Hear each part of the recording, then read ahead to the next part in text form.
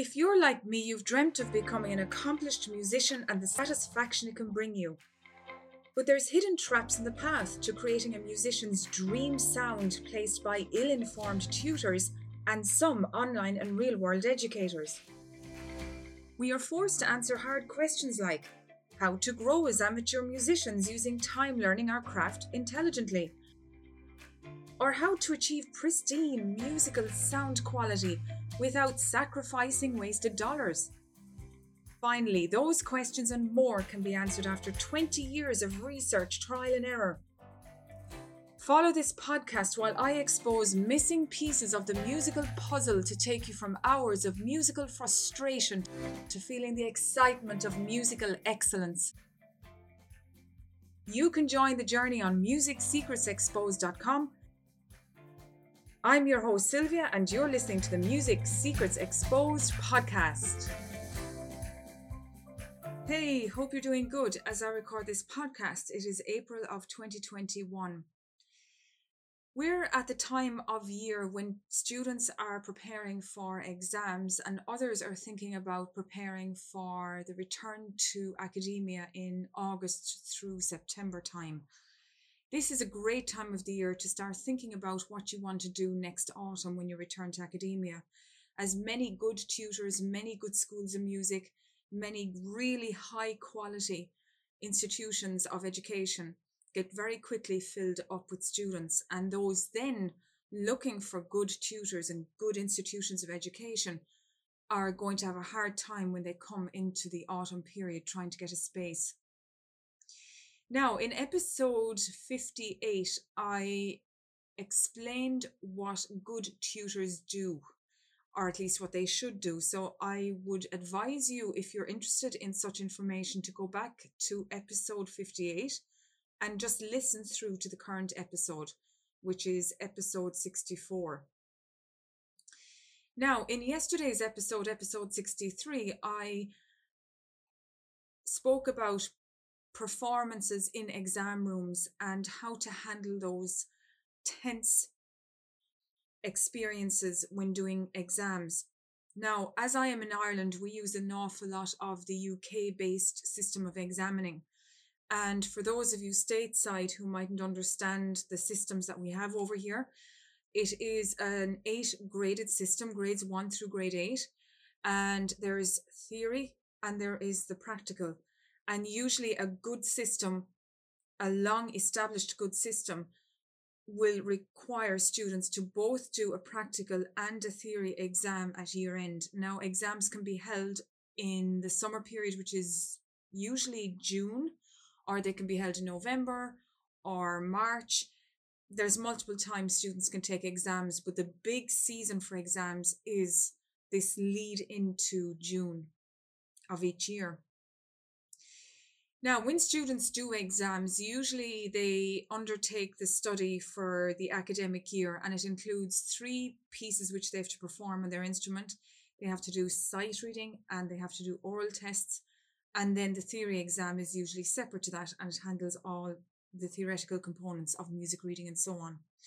And it's all in graded systems. Now, the bonus of doing graded systems is that if you are thinking about the possibility or the potential of taking music as a subject in university, these graded exams, if started soon enough, can add up towards the points or the requirements for entering into university. It depends on which system a student chooses. So there's just a little nugget for you. Now, today I just want to focus on why sight reading is important, and I suppose firstly what sight reading is. Now, as I mentioned a moment ago, there are 3 main components to any practical exam. There's the 3 pieces, and there are oral tests, which are tests for your ear, listening to music and responding in different ways. And then there is sight reading. Now, sight reading is usually a very short piece of music, and the student in question has never seen it before. They're given 30 seconds to look at it before they're expected to play it. The main area of concern regarding sight reading is rhythm and expression. It is understood that most students will get a couple of notes wrong as they try and play sight reading. But if the rhythm is held and the expression is included, that's all a very good basis for a good score for sight reading.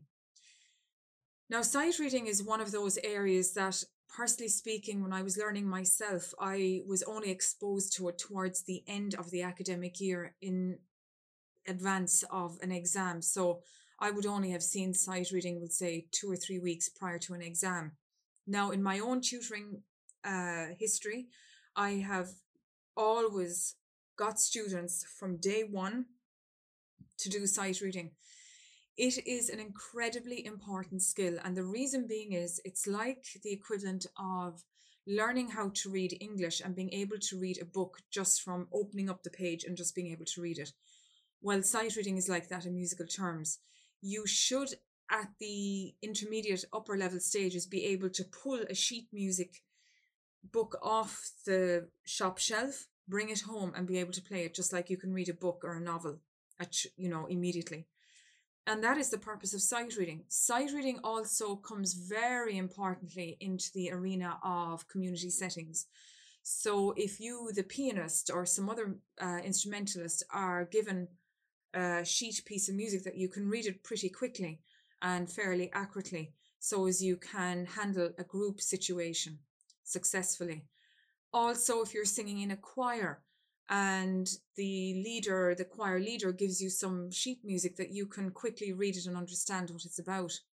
So in a multiple of areas, sight reading comes in so useful.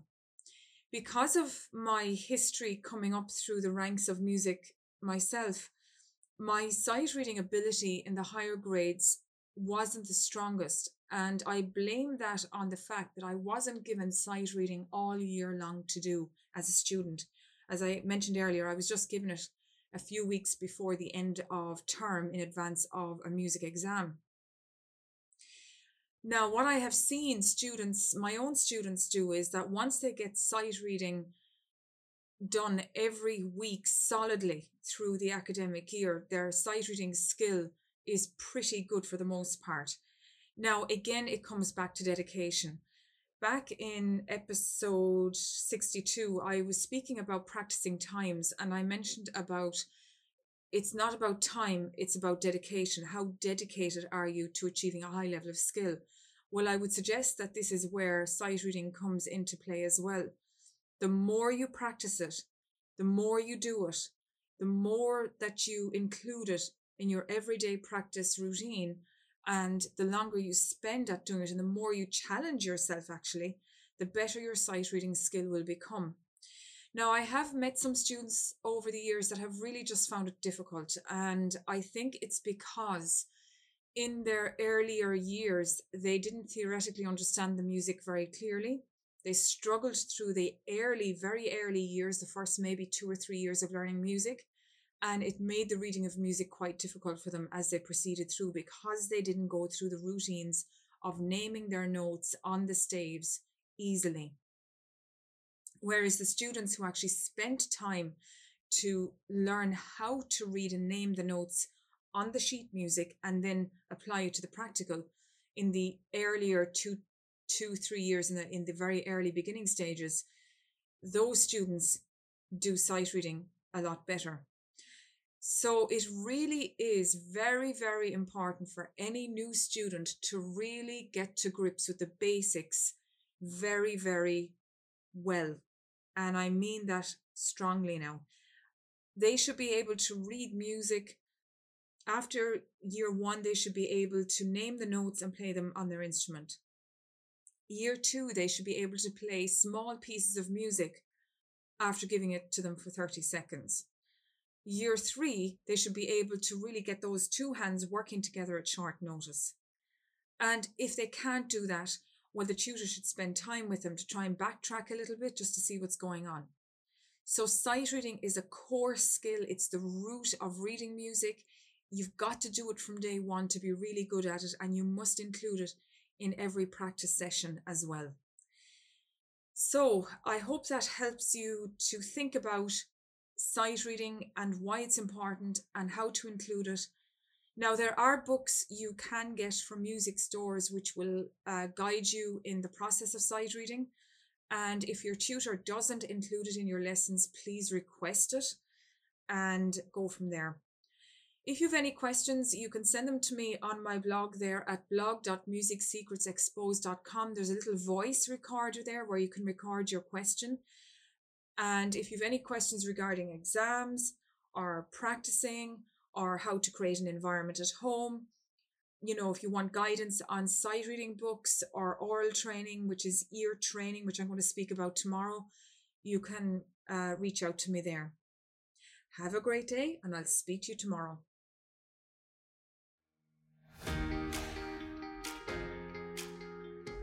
Many have come up to me and asked, Sylvia, let me ask you a question. I've started learning music, but I am stuck. I can't get the sound I dream of. I've spent time and a lot of cash. I'm so frustrated. Or a parent has often asked me, I have a child who is not getting the results that we expected. I've invested a lot of dollars in music tutors and musical equipment. I'm so unsure. What can I do? My answer? Sign up for a free webinar at musicsecretsexposed.com where I'll walk you through what you can do to get you or your child on the best musical path right away. My greatest joy is to save you heartache and frustration and replace it with the best musical version of you. Don't delay, capacity is limited. Open a tab and let's get you started at musicsecretsexposed.com.